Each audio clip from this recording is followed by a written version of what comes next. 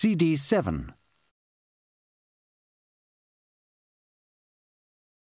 When one accidentally puts one boot in a swamp, it is quite unpleasant, but not as unpleasant as pushing down with the other boot and hearing that, too, disappear with a soft, sucking noise.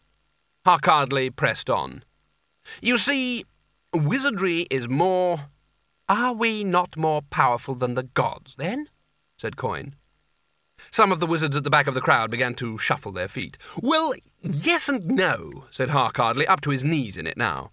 The truth was that wizards tended to be somewhat nervous about the gods. The beings who dwelt on Cori Celesti had never made their feelings plain on the subject of ceremonial magic, which after all had a certain godness about it, and wizards tended to avoid the whole subject. The trouble with gods was that if they didn't like something, they didn't just drop hints. So common sense suggested that it was unwise to put the gods in a position where they had to decide. There seems to be some uncertainty, said Coin. If I may counsel, Harkardly began. Coin waved a hand. The walls vanished. The wizards stood at the top of the Tower of Sourcery, and as one man their eyes turned to the distant pinnacle of Cori Celesti, home of the gods. When you've beaten everyone else, there's only the gods left to fight, said Coin. Have any of you seen the gods? There was a chorus of hesitant denials. I will show them to you. You got room for another one in there, old son? Said War. Pestilence swayed unsteadily. I'm sure we should be getting along, he muttered without much conviction. Oh, go on. Just a half, then, and then we really must be going. War slapped him on the back and glared at Famine.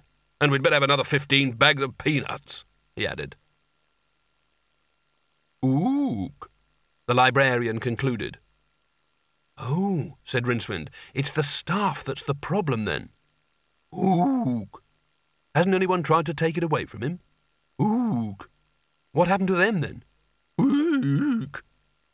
Rincewind groaned. The librarian had put his candle out because the presence of the naked flame was unsettling the books. But now that Rincewind had grown accustomed to the dark, he realized it wasn't dark at all. The soft octarine glow from the books filled the inside of the tower with something that, while it wasn't exactly light, was a blackness you could see by. Now and again the ruffle of stiff pages floated down from the gloom. So basically there's no way our magic could defeat him, isn't that right? The librarian ooked disconsolate agreement and continued to spin around gently on his bottom. Pretty pointless, then.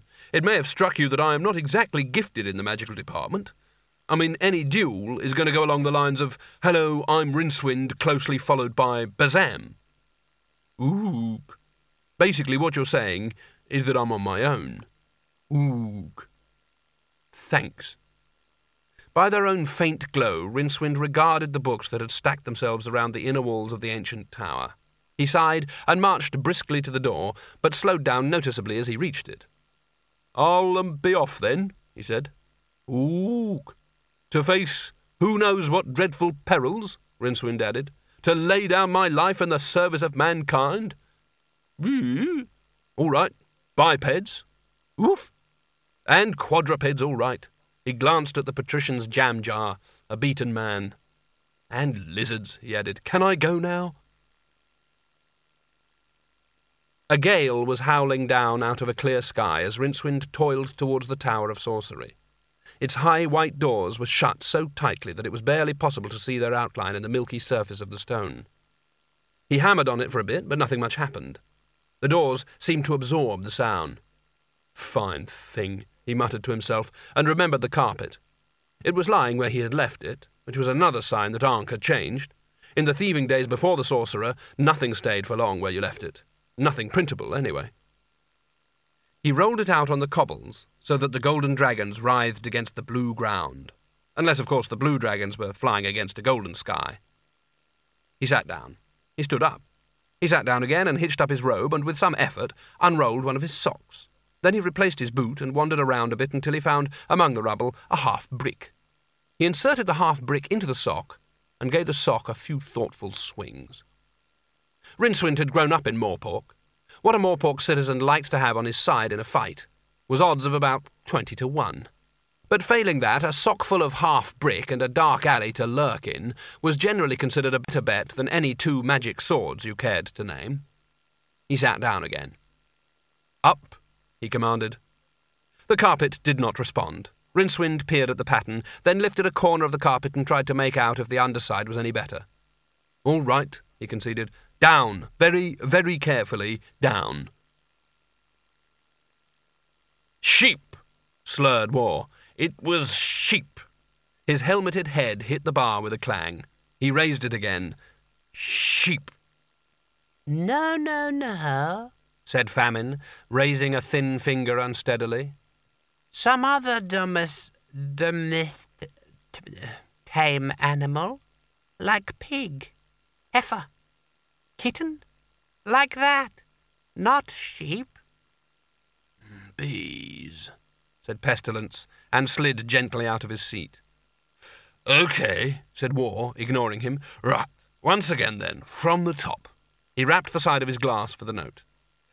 "We are poor little unidentified domesticated animals that have lost our way," he quavered. "Ba, ba, ba," muttered Pestilence from the floor.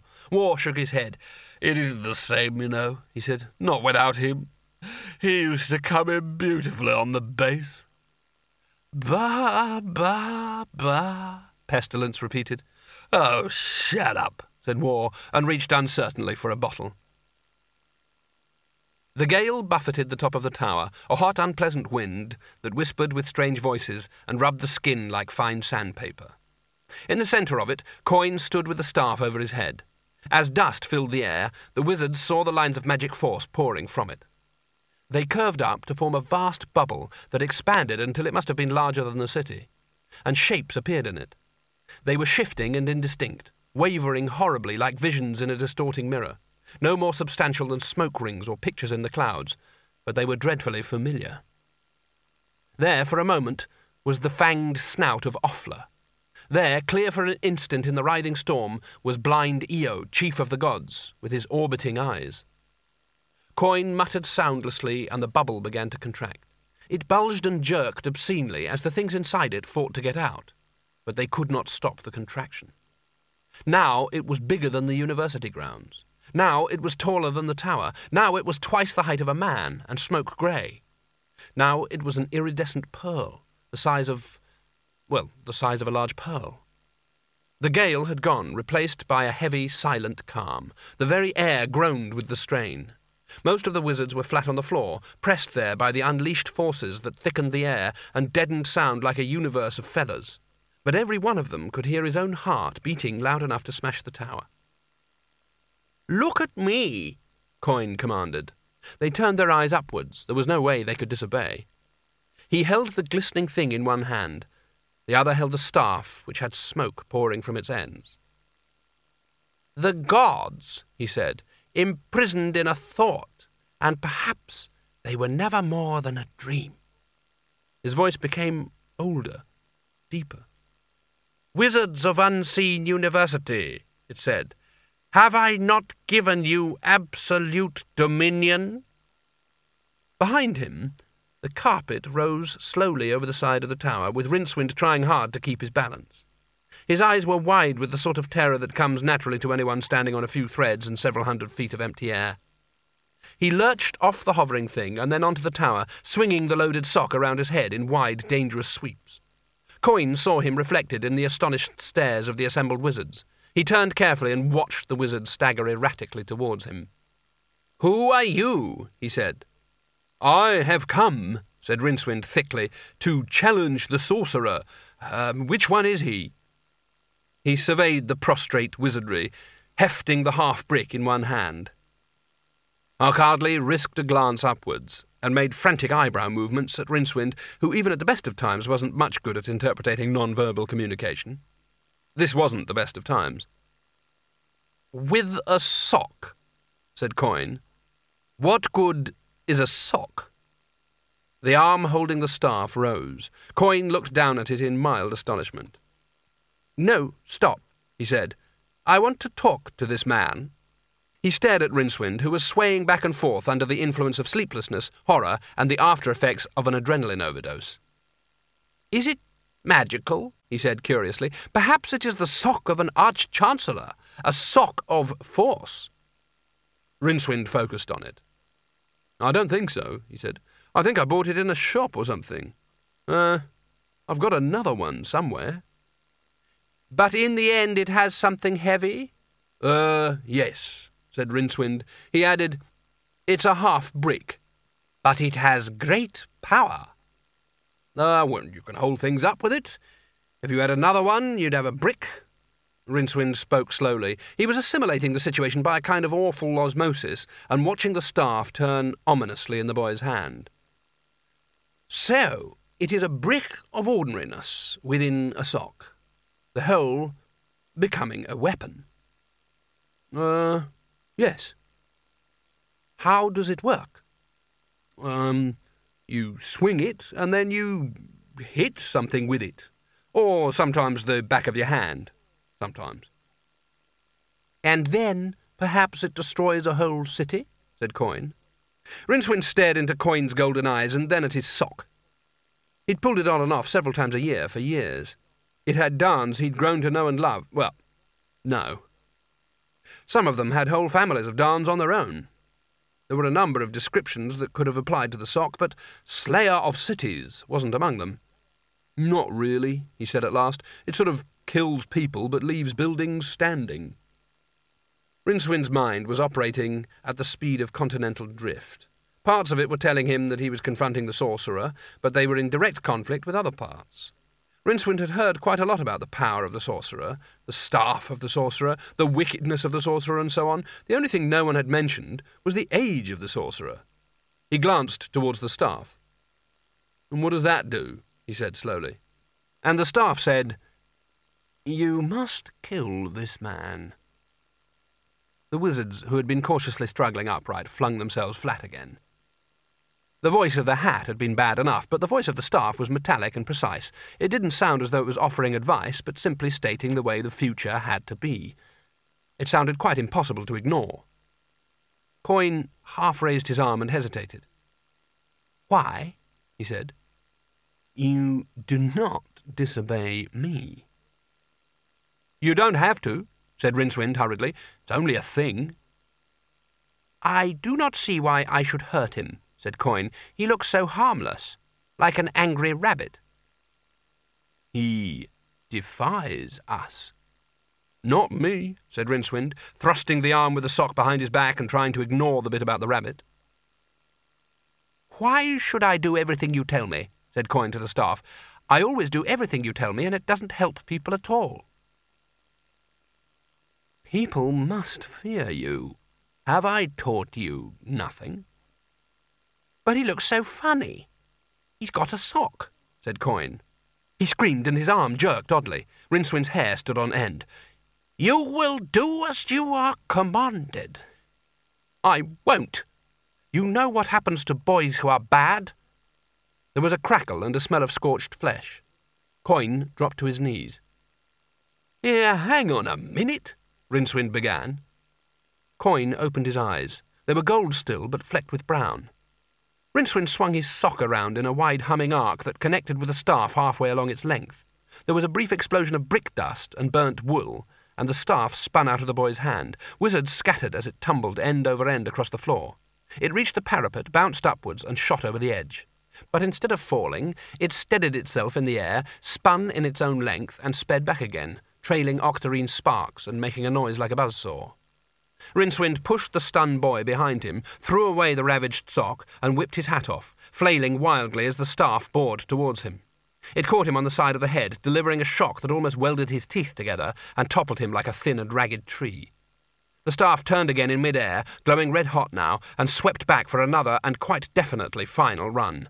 Rincewind struggled up on his elbows and watched in horrified fascination as it swooped through the chilly air, which for some reason he didn't understand seemed to be full of snowflakes, and became tinged with purple, blotched with blue. Time slowed and ground to a halt like an underworld phonograph.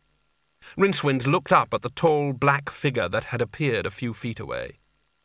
It was, of course, Death.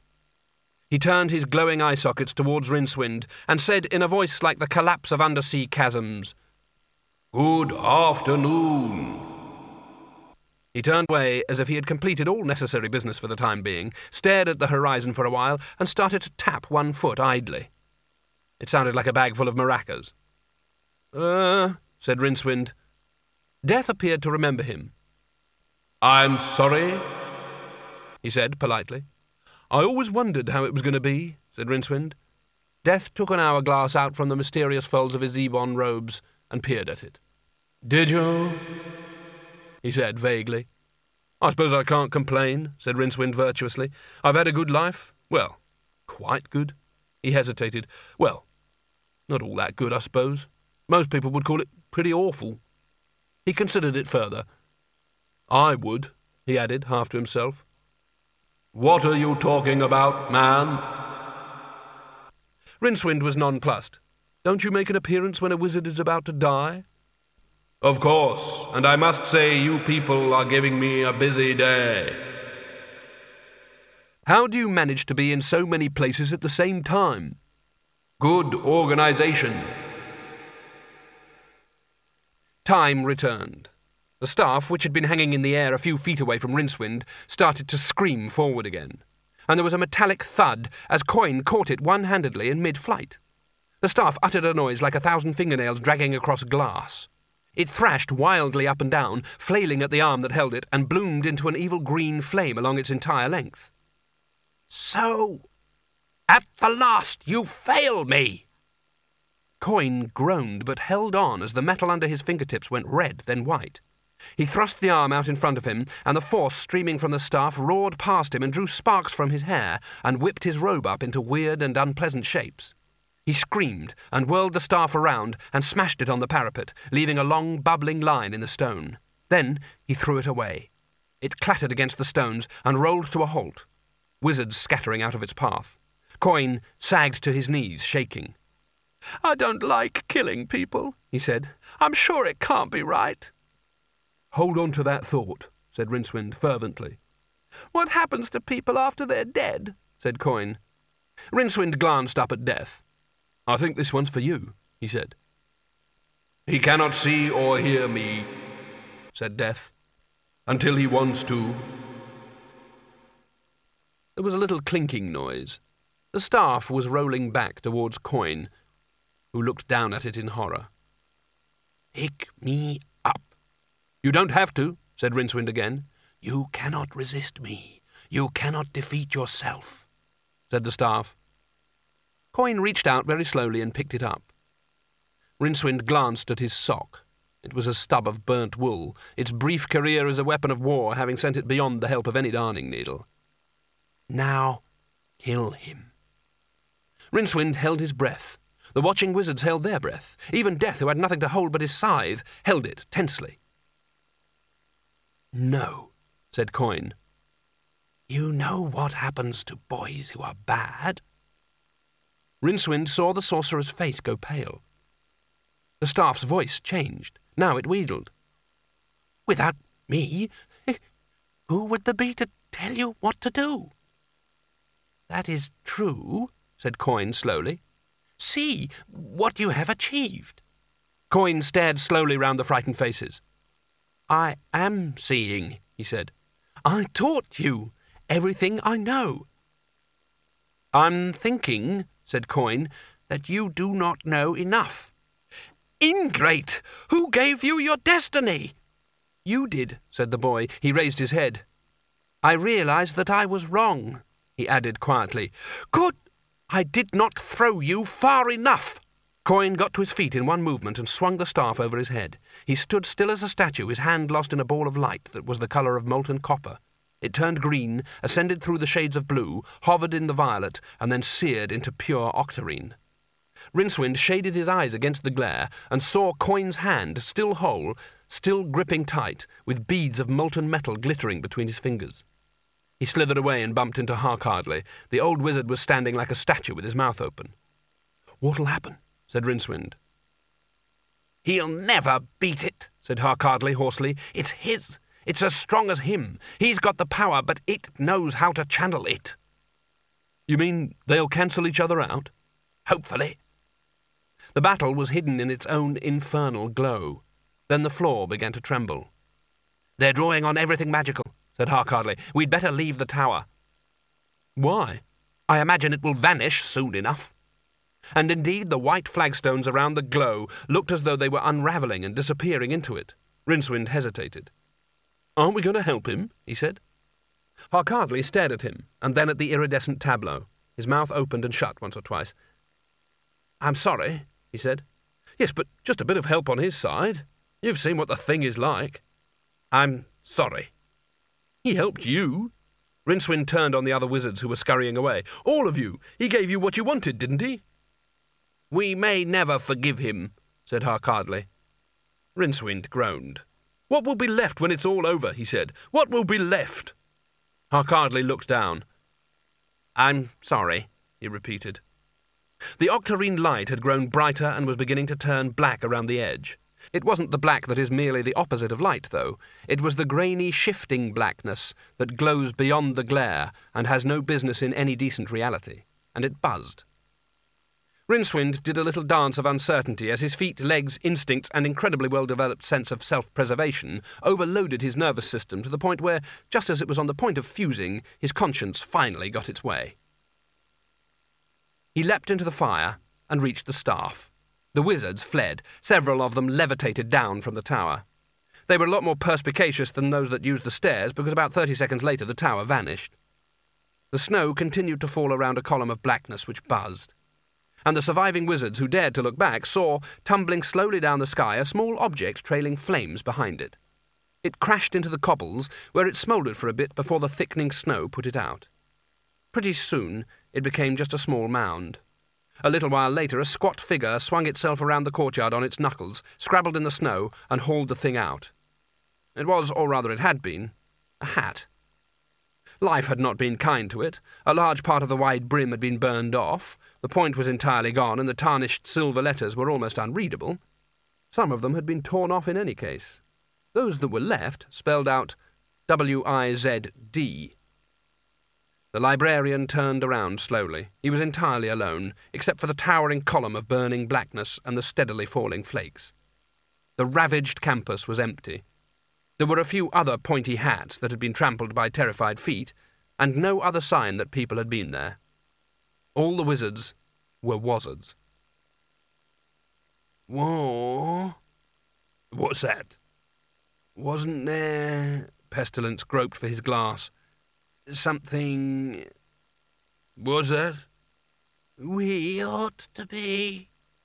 There's something we ought to be doing, said Famine. Yes, right. Got an appointment.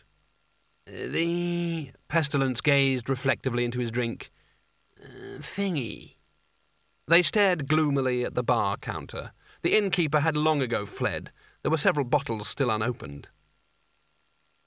Ochre, said Famine eventually. That was it. No. The apostrophe, said War vaguely. They shook their heads. There was a lengthy pause. What does apocrustic mean? Said Pestilence, gazing intently into some inner world. Astringent, said War, I think. It's not that, then. Shouldn't think so, said Famine glumly. There was another long, embarrassed silence. Better have another drink, said War, pulling himself together. Yes, right. About 50 miles away and several thousand feet up, Kanina at last managed to control her stolen horse and brought it to a gentle trot on the empty air, displaying some of the most determined nonchalance the disc had ever seen. Snow? She said. Clouds were roaring soundlessly from the direction of the hub. They were fat and heavy and shouldn't be moving so fast. Blizzards trailed beneath them, covering the landscape like a sheet. It didn't look like the kind of snow that whispers down gently in the pit of the night and in the morning turns the landscape into a glittering wonderland of uncommon and ethereal beauty. It looked like the kind of snow that intends to make the world as bloody cold as possible.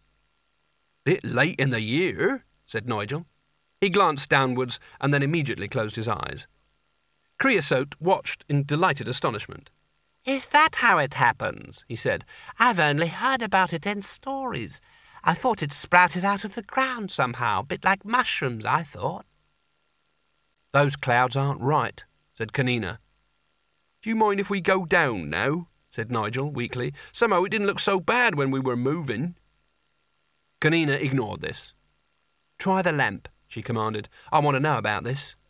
Nigel fumbled in his pack and produced the lamp. The voice of the genie sounded rather tinny and far off and said, "If you would care to relax a little, trying to connect you." There then followed some tinkly little music, the kind that perhaps a Swiss chalet would make if you could play it, before a trapdoor outlined itself in the air and the genie himself appeared. He looked around him and then at them. "Oh, wow," he said. "Something's happening to the weather," said Kanina. "Why?" "You mean you don't know?" said the genie. "We're asking you, aren't we?" "Well, I'm no judge, but it rather looks like the apocalypse, yeah?" "What?" The genie shrugged. "The gods have vanished, okay?" he said. "And according to, legend, that means—" "The ice giants," said Nigel in a horrified whisper. "Speak up," said Creosote. "The ice giants," Nigel repeated loudly, with a trace of irritation. "The gods keep them in prison, see, at the hub. But at the end of the world, they'll break free at last and ride out on their dreadful glaciers and regain their ancient domination, crushing out the flames of civilization until the world lies naked and frozen under the terrible cold stars, until time itself freezes over. Or something like that, apparently."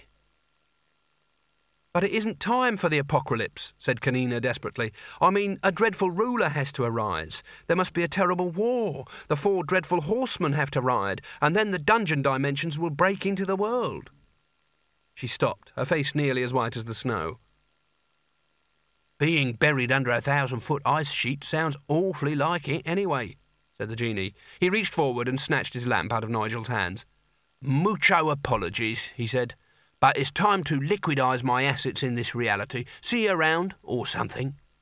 He vanished up to the waist, and then with a faint last cry of "Shame about lunch," disappeared entirely. The 3 riders peered through the veils of driving snow towards the hub. "It may be my imagination," said Creosote, "but can either of you hear a sort of creaking and groaning?" "Shut up," said Kanina distractedly. Creosote leaned over and patted her head. "Cheer up," he said. "It's not the end of the world." He thought about this statement for a bit and then added, "Sorry, just a figure of speech." "What are we going to do?" she wailed. Nigel drew himself up. "I think," he said, "that we should go and explain." They turned towards him with the kind of expression normally reserved for messiahs or extreme idiots. "Yes," he said with a shade more confidence, "we should explain." "Explain? To the ice giants?" said Kanina. "Yes." "Sorry," said Kanina, "have I got this right? You think we should go and find the terrifying ice giants and sort of tell them that there are a lot of warm people out here who would rather they didn't sweep across the world crushing everyone under mountains of ice? And could they sort of reconsider things? Is that what you think we should do?" "Yes, that's right. You've got it exactly." Kanina and Creosote exchanged glances. Nigel remained sitting proudly in the saddle, a faint smile on his face. "Is your geese giving you trouble?" said the seraph. "Gears," said Nigel calmly. "It's not giving me trouble. It's just that I must do something brave before I die." "That's it, though," said Creosote. "That's the whole rather sad point. You'll do something brave, and then you'll die." "What alternative have we got?" said Nigel. They considered this. "I don't think I'm much good at explaining," said Kanina in a small voice. "I am," said Nigel firmly. "I'm always having to explain."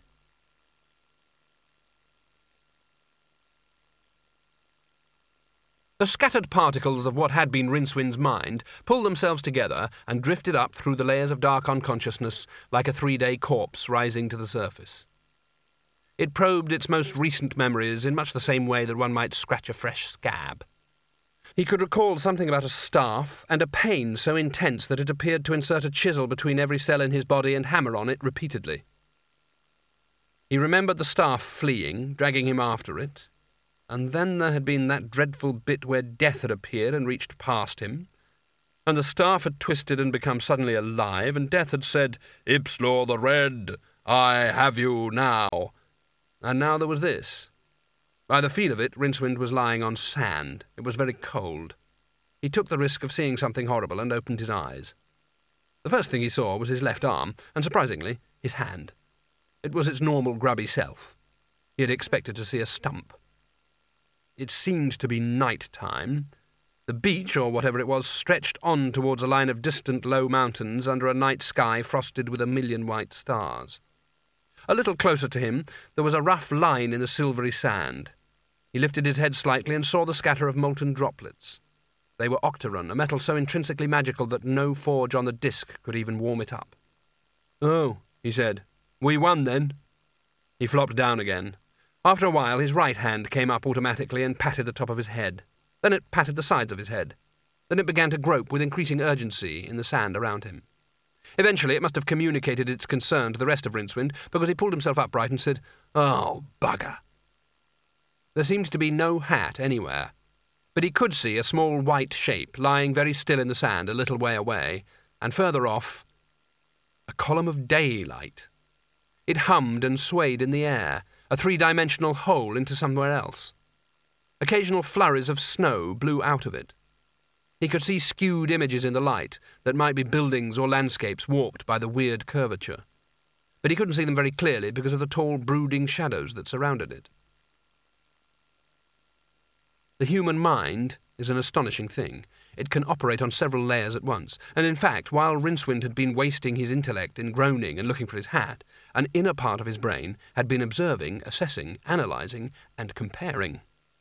Now it crept up to his cerebellum, tapped it on the shoulder, thrust a message into its hand, and ran for it. The message ran something like this: "I hope I find me well. The last trial of magic has been too much for the tortured fabric of reality. It has opened a hole. I am in the dungeon dimensions, and the things in front of me are the things. It has been nice knowing me." The particular thing nearest Rincewind was at least 20 feet high. It looked like a dead horse that had been dug up after 3 months, and then introduced to a range of new experiences, at least one of which had included an octopus. It hadn't noticed Rincewind. It was too busy concentrating on the light. Rincewind crawled back to the still body of Coin and nudged it gently. "Are you alive?" he said. "If you're not, I'd prefer it if you didn't answer."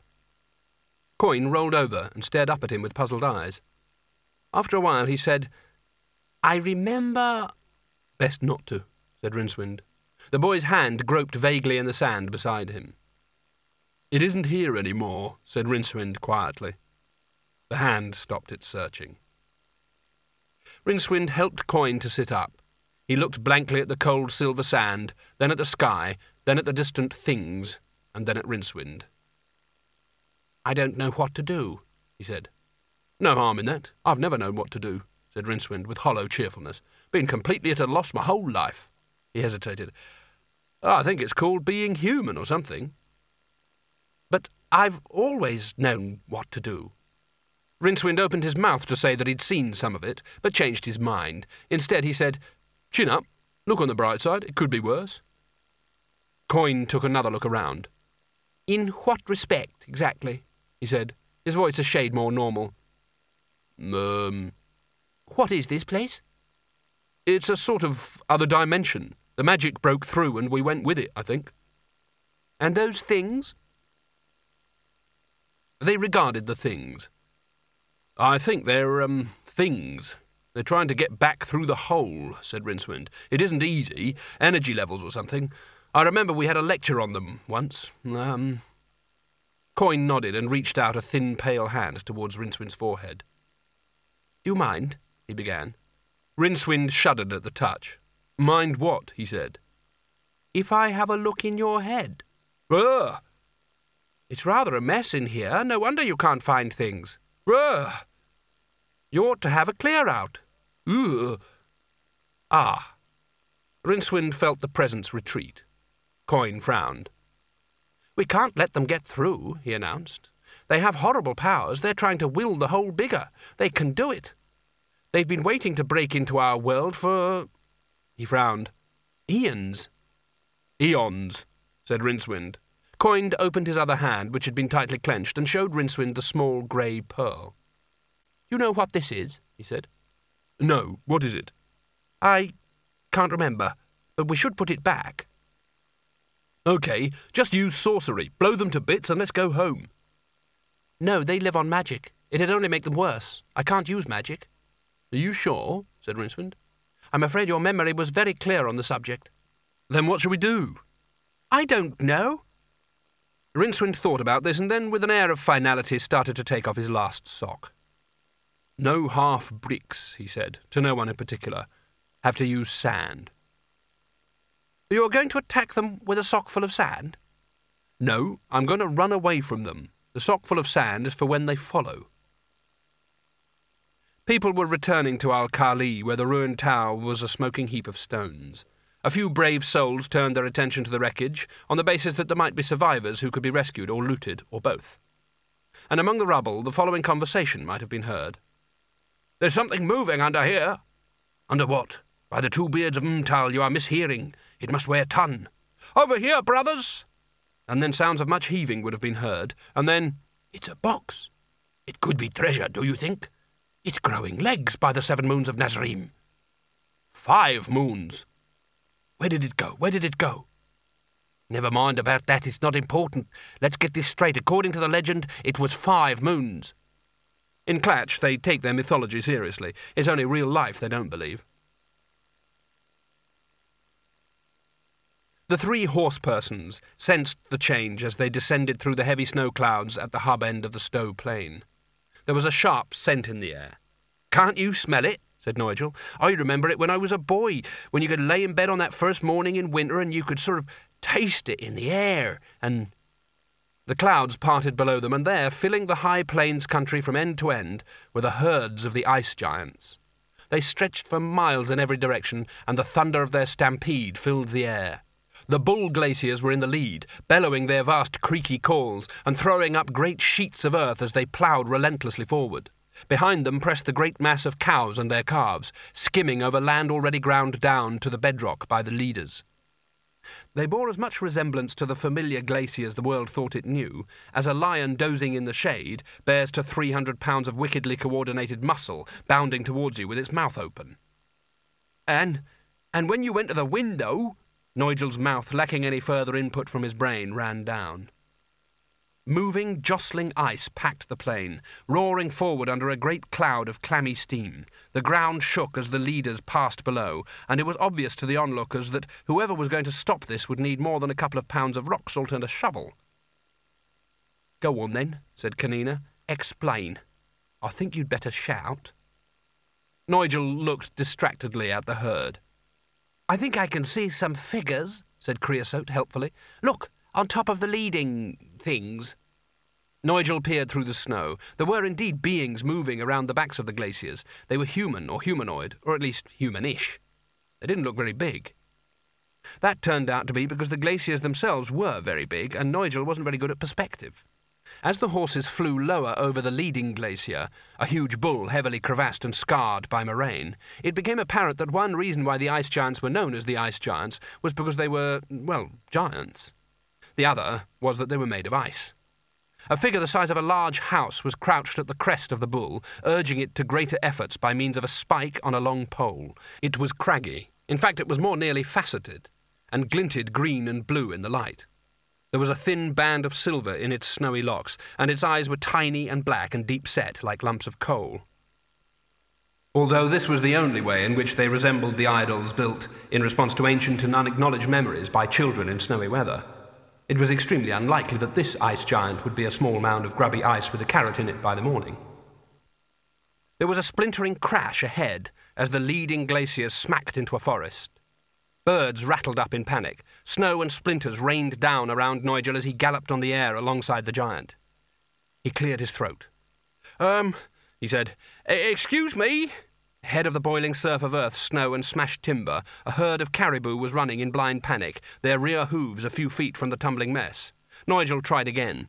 "I say," he shouted. The giant's head turned towards him. "What you want?" it said. "Go away, hot person." Sorry, but is this really necessary? The giant looked at him in frozen astonishment. It turned around slowly and regarded the rest of the herd, which seemed to stretch all the way to the hub. It looked at Nigel again. "Yes," it said. "I think so.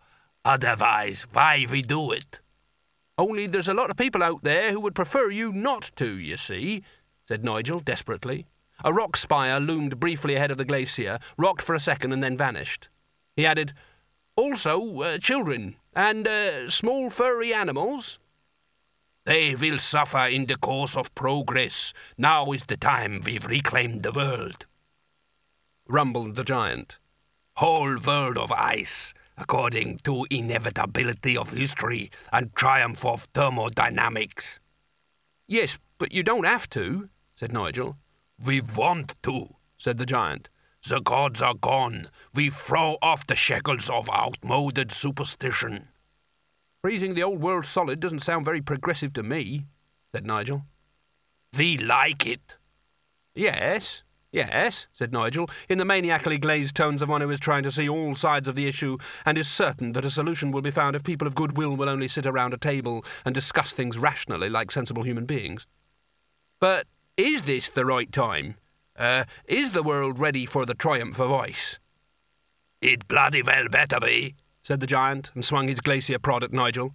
It missed the horse, but caught him full in the chest, lifting him clean out of the saddle and flicking him onto the glacier itself. He spun, spread-eagled down its freezing flanks, was carried some way by the boil of debris, and rolled into the slush of ice and mud between the speeding walls. He staggered to his feet and peered hopelessly into the freezing fog. Another glacier bore down directly on him. So did Kanina. She leaned over as her horse swept down out of the fog, caught Nigel by his leather barbarian harness, and swung him up in front of her. As they rose again, he wheezed, "Cold-hearted bastard! I really thought I was getting somewhere for a moment there. You just can't talk to some people." The herd breasted another hill, scraping off quite a lot of it, and the Stowe plain, studded with cities, lay helpless before it. Rincewind sidled towards the nearest thing, holding coin with one hand and swinging the loaded sock in the other. "No magic, right?" he said. "Yes," said the boy. "Whatever happens, you mustn't use magic?" "That's it. Not here. They haven't got much power here if you don't use magic. Once they break through, though—" His voice trailed away. "Pretty awful," Rincewind nodded. "Terrible," said Coin. Rincewind sighed. He wished he still had his hat. He'd just have to do without it. "All right," he said. "When I shout, you make a run for the light. Do you understand? No looking back or anything, no matter what happens." "No matter what?" said Coin uncertainly. "No matter what." Rincewind gave a brave little smile. "Especially no matter what you hear." He was vaguely cheered to see Coin's mouth become an O of terror. "And then," he continued, "when you get back to the other side—" "What shall I do?" Rincewind hesitated. "I don't know," he said. "Anything you can. As much magic as you like. Anything. Just stop them. And, "Yes?" Rincewind gazed up at the thing, which was still staring into the light. If anyone gets out of this, and everything is all right after all, sort of thing, I'd like you to sort of tell people I sort of stayed here. Perhaps they could sort of write it down somewhere. I mean, I wouldn't want a statue or anything," he added virtuously. After a while he added, "I think you ought to blow your nose." Coin did so on the hem of his robe, then shook Rincewind's hand solemnly. "If ever you—" he began. "That is, you're the first. It's been a great— You see, I never really—" His voice trailed off, and then he said, "I just wanted you to know that." "There was something else I was trying to say," said Rincewind, letting go of the hand. He looked blank for a moment and then added, "Oh yes, it's vital to remember who you really are. It's very important. It isn't a good idea to rely on other people or things to do it for you, you see. They always get it wrong." "I'll try and remember," said Coin. "It's very important," Rincewind repeated, almost to himself. "And now I think you'd better run." Rincewind crept closer to the thing. This particular one had chicken legs, but most of the rest of it was mercifully hidden in what looked like folded wings. It was, he thought, time for a last few words. What he said now was likely to be very important. Perhaps they would be words that would be remembered and handed down and maybe even carved deeply in slabs of granite.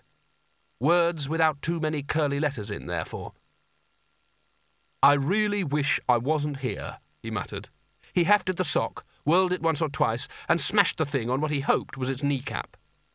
It gave a shrill buzz, spun wildly with its wings creaking open, lunged vaguely at Rincewind with its vulture head, and got another sockful of sand on the upswing. Rincewind looked around desperately as the thing staggered back and saw Coin still standing where he had left him. To his horror, he saw the boy begin to walk towards him, hand raised instinctively to fire the magic, which here would doom them both. "Run away, you idiot!" he screamed as the thing began to gather itself for a counter-attack. From out of nowhere he found the words, "You know what happens to boys who are bad!" Coin went pale, turned, and ran towards the light. He moved as though through treacle, fighting against the entropy slope. The distorted image of the world turned inside out, hovered a few feet away, then inches, wavering uncertainly. A tentacle curled around his leg, tumbling him forward. He flung his hands out as he fell, and one of them touched snow. It was immediately grabbed by something else that felt like a warm, soft leather glove, but under the gentle touch was a grip as tough as tempered steel, and it tugged him forward, also dragging whatever it was that had caught him. Light and grainy dark flickered around him, and suddenly he was sliding over cobbles slicked with ice. The librarian let go his hold and stood over Coin with a length of heavy wooden beam in his hand. For a moment the ape reared against the darkness, the shoulder, elbow, and wrist of his right arm unfolding in a poem of applied leverage, and in a movement as unstoppable as the dawn of intelligence, brought it down very heavily. There was a squashy noise, and an offended screech, and the burning pressure on Coin's leg vanished. The dark column wavered. There were squeals and thumps coming from it, distorted by distance. Coin struggled to his feet and started to run back into the dark, but this time the librarian's arm blocked his path. "We can't just leave him in there." The ape shrugged. There was another crackle from the dark, and then a moment of almost complete silence. But only almost complete. Both of them thought they heard, a long way off but very distinct, the sound of running feet fading into the distance. They found an echo in the outside world. The ape glanced around and then pushed Coin hurriedly to one side as something squat and battered and with hundreds of little legs barreled across the stricken courtyard and without so much as pausing in its stride leapt into the disappearing darkness, which flickered for one last time and vanished. There was a sudden flurry of snow across the air where it had been. Coin wrenched free of the librarian's grip and ran into the circle, which was already turning white. His feet scuffed up a sprinkle of fine sand. "He didn't come out," he said. "Ook," said the librarian in a philosophic manner. "I thought he'd come out. You know, just at the last minute." "Ook." Coin looked closely at the cobbles, as if by mere concentration he could change what he saw. "Is he dead?" "Ook," observed the librarian, contriving to imply that Rincewind was in a region where even things like time and space were a bit iffy, and it was probably not very useful to speculate as to his exact state at this point in time, if indeed he was at any point in time at all, and that, all in all, he might even turn up tomorrow, or for that matter yesterday, and finally, that if there was any chance at all of surviving, then Rincewind almost certainly would. "Oh," said Coin. He watched the librarian shuffle around and head back for the Tower of Art, and a desperate loneliness overcame him. "I say," he yelled. "Ook?" "What should I do now?" "Ook?" Coin waved vaguely at the desolation. "You know, perhaps I could do something about all this," he said in a voice tilting on the edge of terror. "Do you think that would be a good idea? I mean, I could help people. I'm sure you'd like to be human again, wouldn't you?" The librarian's everlasting smile hoisted itself a little further up his face, just enough to reveal his teeth. "OK, perhaps not," said Coin hurriedly, "but there's other things I could do, isn't there?" The librarian gazed at him for some time, then dropped his eye to the boy's hand. Coin gave a guilty start and opened his fingers. The ape caught the little silver ball neatly before it hit the ground and held it up to one eye. He sniffed it, shook it gently, and listened to it for a while. Then he wound up his arm and flung it away as hard as possible. "What?" Coin began, and landed full length in the snow when the librarian pushed him over and dived on top of him. The ball curled over the top of its arc and tumbled down, its perfect path interrupted suddenly by the ground. There was a sound like a harp string breaking, a brief babble of incomprehensible voices, a rush of hot wind, and the gods of the disc were free. They were very angry. "There is nothing we can do here, is there?" said Creosote. "No," said Canina. "The ice is going to win, isn't it?" said Creosote. "Yes," said Canina. "No," said Nigel.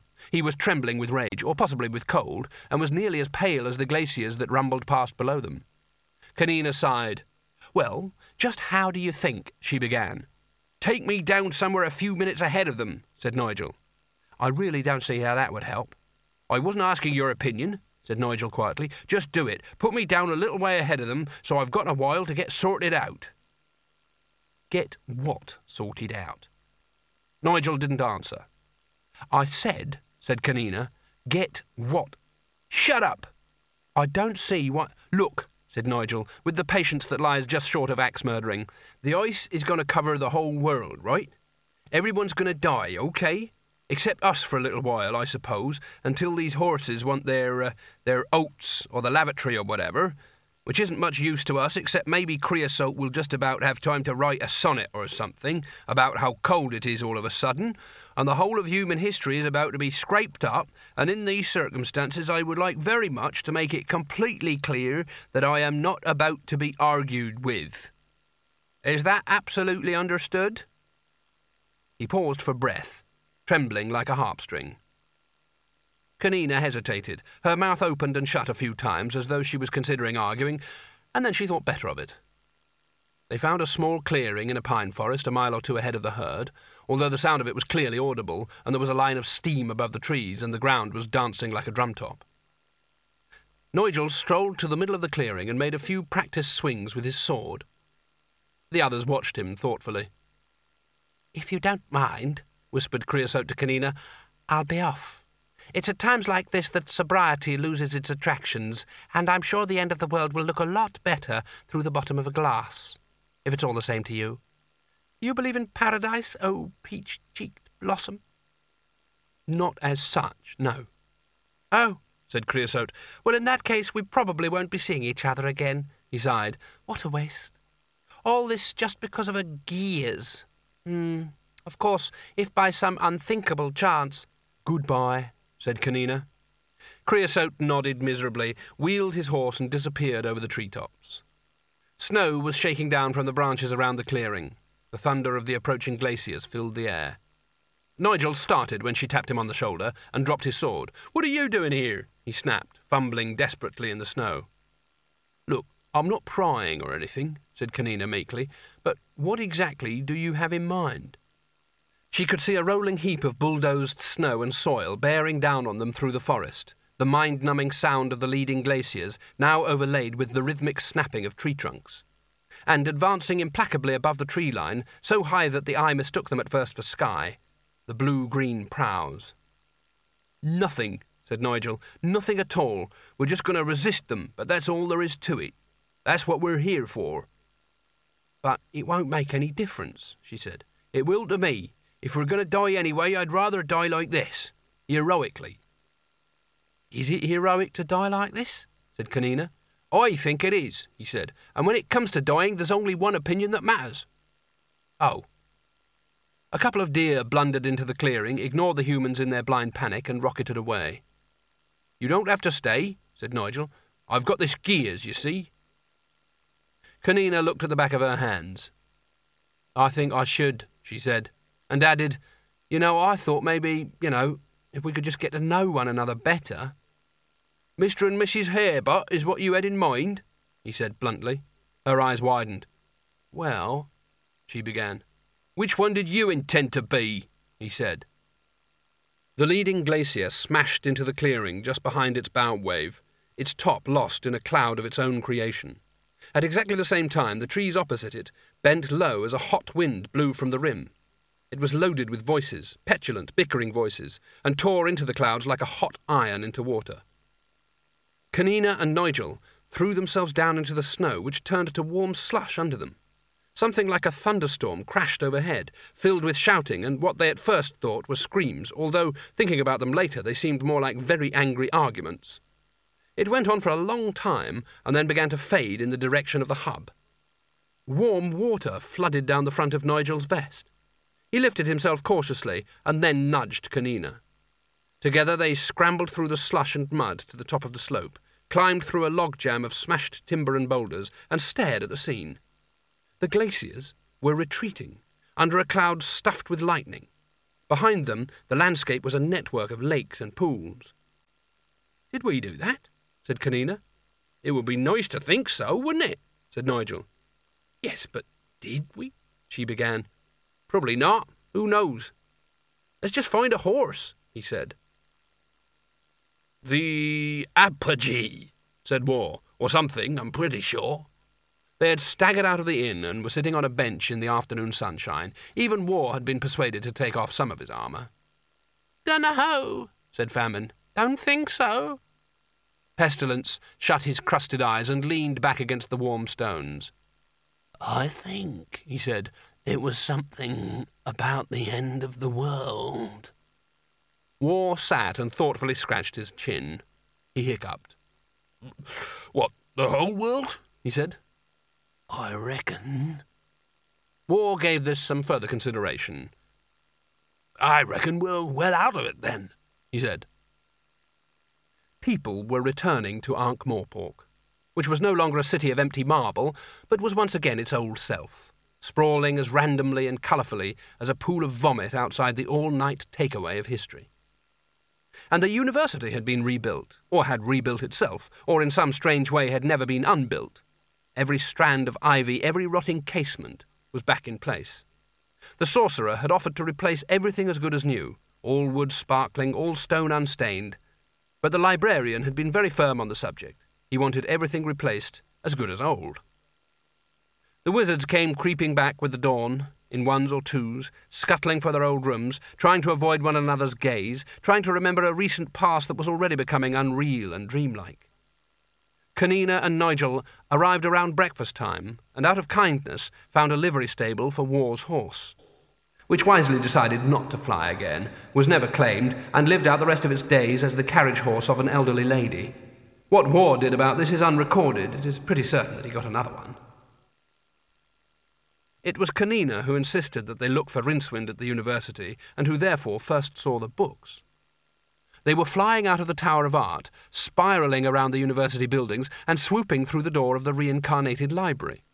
One or two of the more impudent grimoires were chasing sparrows, or hovering hawk-like over the quad.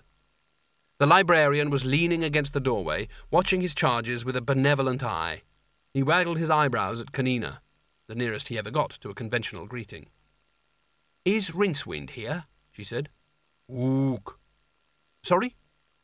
The ape didn't answer, but took them both by the hand, and walking between them like a sack between two poles, led them across the cobbles to the tower. There were a few candles alight inside, and they saw Coin seated on a stool. The librarian bowed them into his presence like an ancient retainer in the oldest family of all, and withdrew. Coin nodded at them. "He knows when people don't understand him," he said. "Remarkable, isn't he?" "Who are you?" said Kanina. "Coin," said Coin. "Are you a student here?" "I'm learning quite a lot, I think." Nigel was wandering around the walls, giving them the occasional prod. There had to be some good reason why they didn't fall down, but if there was, it didn't lie in the realms of civil engineering. "Are you looking for Rincewind?" said Coin. Kanina frowned. "How did you guess that?" "He told me some people would come looking for him." Kanina relaxed. "Sorry," she said. "We've had a bit of a trying time. I thought perhaps it was magic or something. He's all right, isn't he? I mean, what's been happening? Did he fight the sorcerer?" "Oh, yes, and he won. It was very interesting. I saw it all. But then he had to go," said Coin, as though reciting. "What, just like that?" said Nigel. "Yes." "I don't believe it," said Kanina. She was beginning to crouch, her knuckles whitening. "It is true," said Coin. "Everything I say is true. It has to be." "I want to—" Kanina began, and Coin stood up, extended a hand, and said, "Stop." She froze. Nigel stiffened in mid-frown.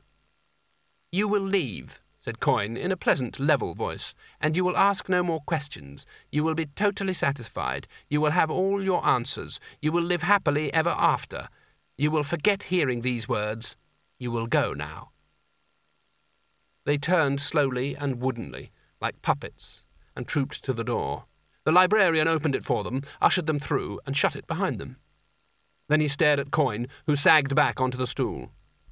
All right, said the boy, but it was only a little magic. I had to. You said yourself people had to forget. Ooh. I can't help it, it's too easy to change things. He clutched his head. I've only got to think of something. I can't stay. Everything I touch goes wrong. It's like trying to sleep on a heap of eggs. This world is too thin. Please tell me what to do. The librarian spun around on his bottom a few times, a sure sign of deep thought. Exactly what he said is not recorded, but Coin smiled, nodded, shook the librarian's hand, and opened his own hands and drew them up and around him and stepped into another world. It had a lake in, and some distant mountains, and a few pheasants watching him suspiciously from under the trees. It was the magic all sorcerers learned eventually. Sorcerers never become part of the world, they merely wear it for a while. He looked back halfway across the turf and waved at the librarian. The ape gave him an encouraging nod.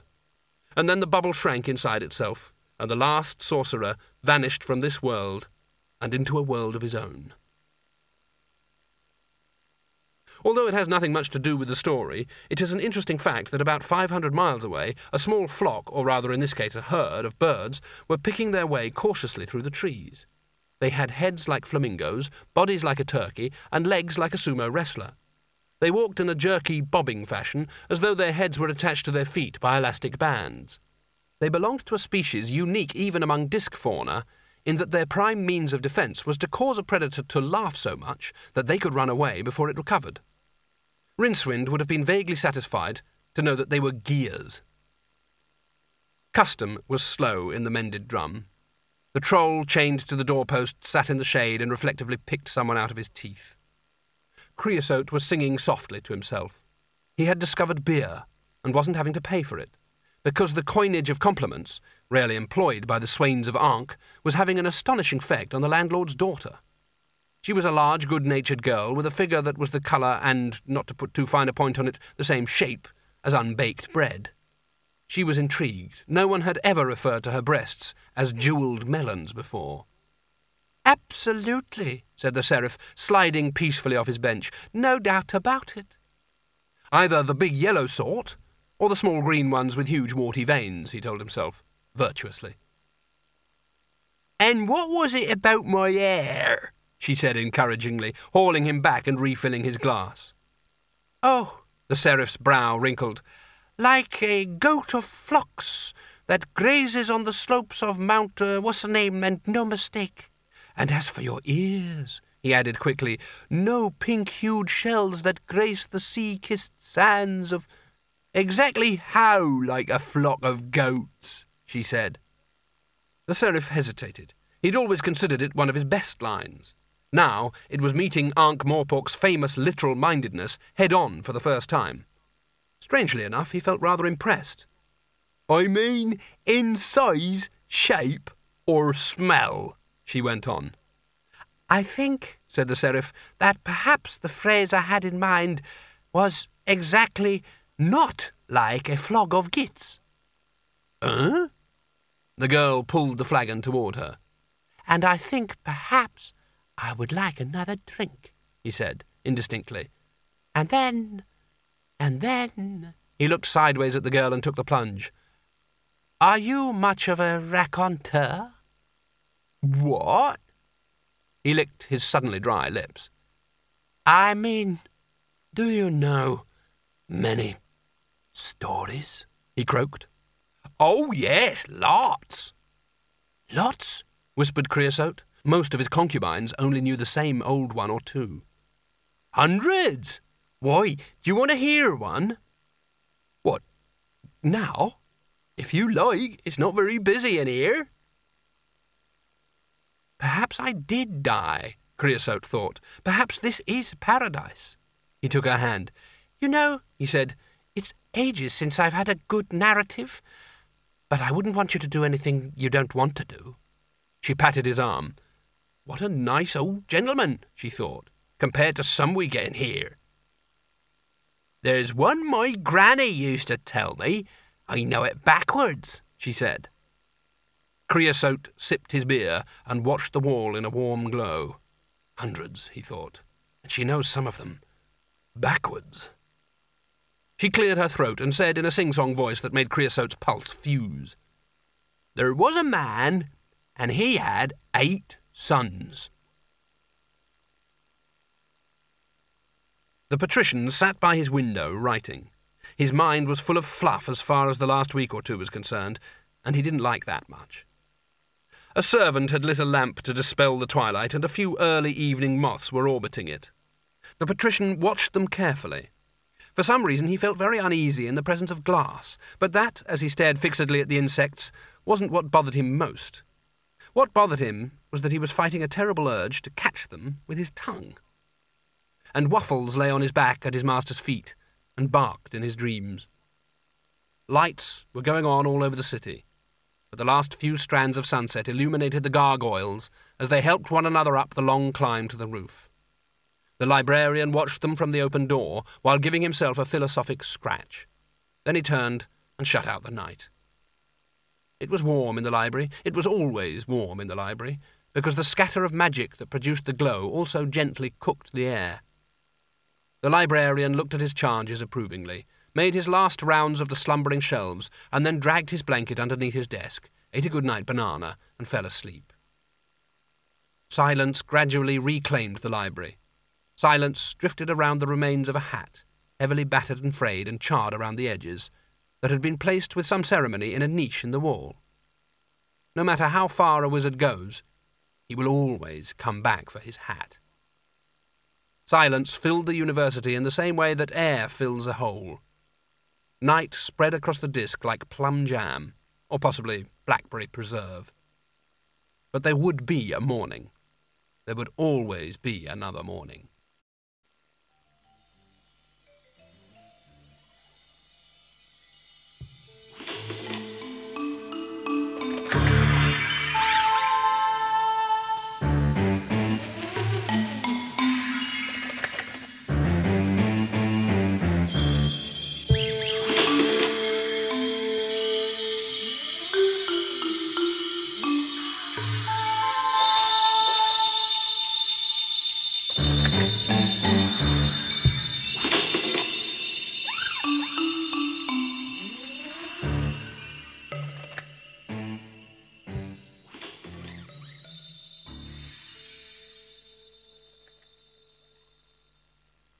That is the end of Sourcery by Terry Pratchett, and it was read by Nigel Planer.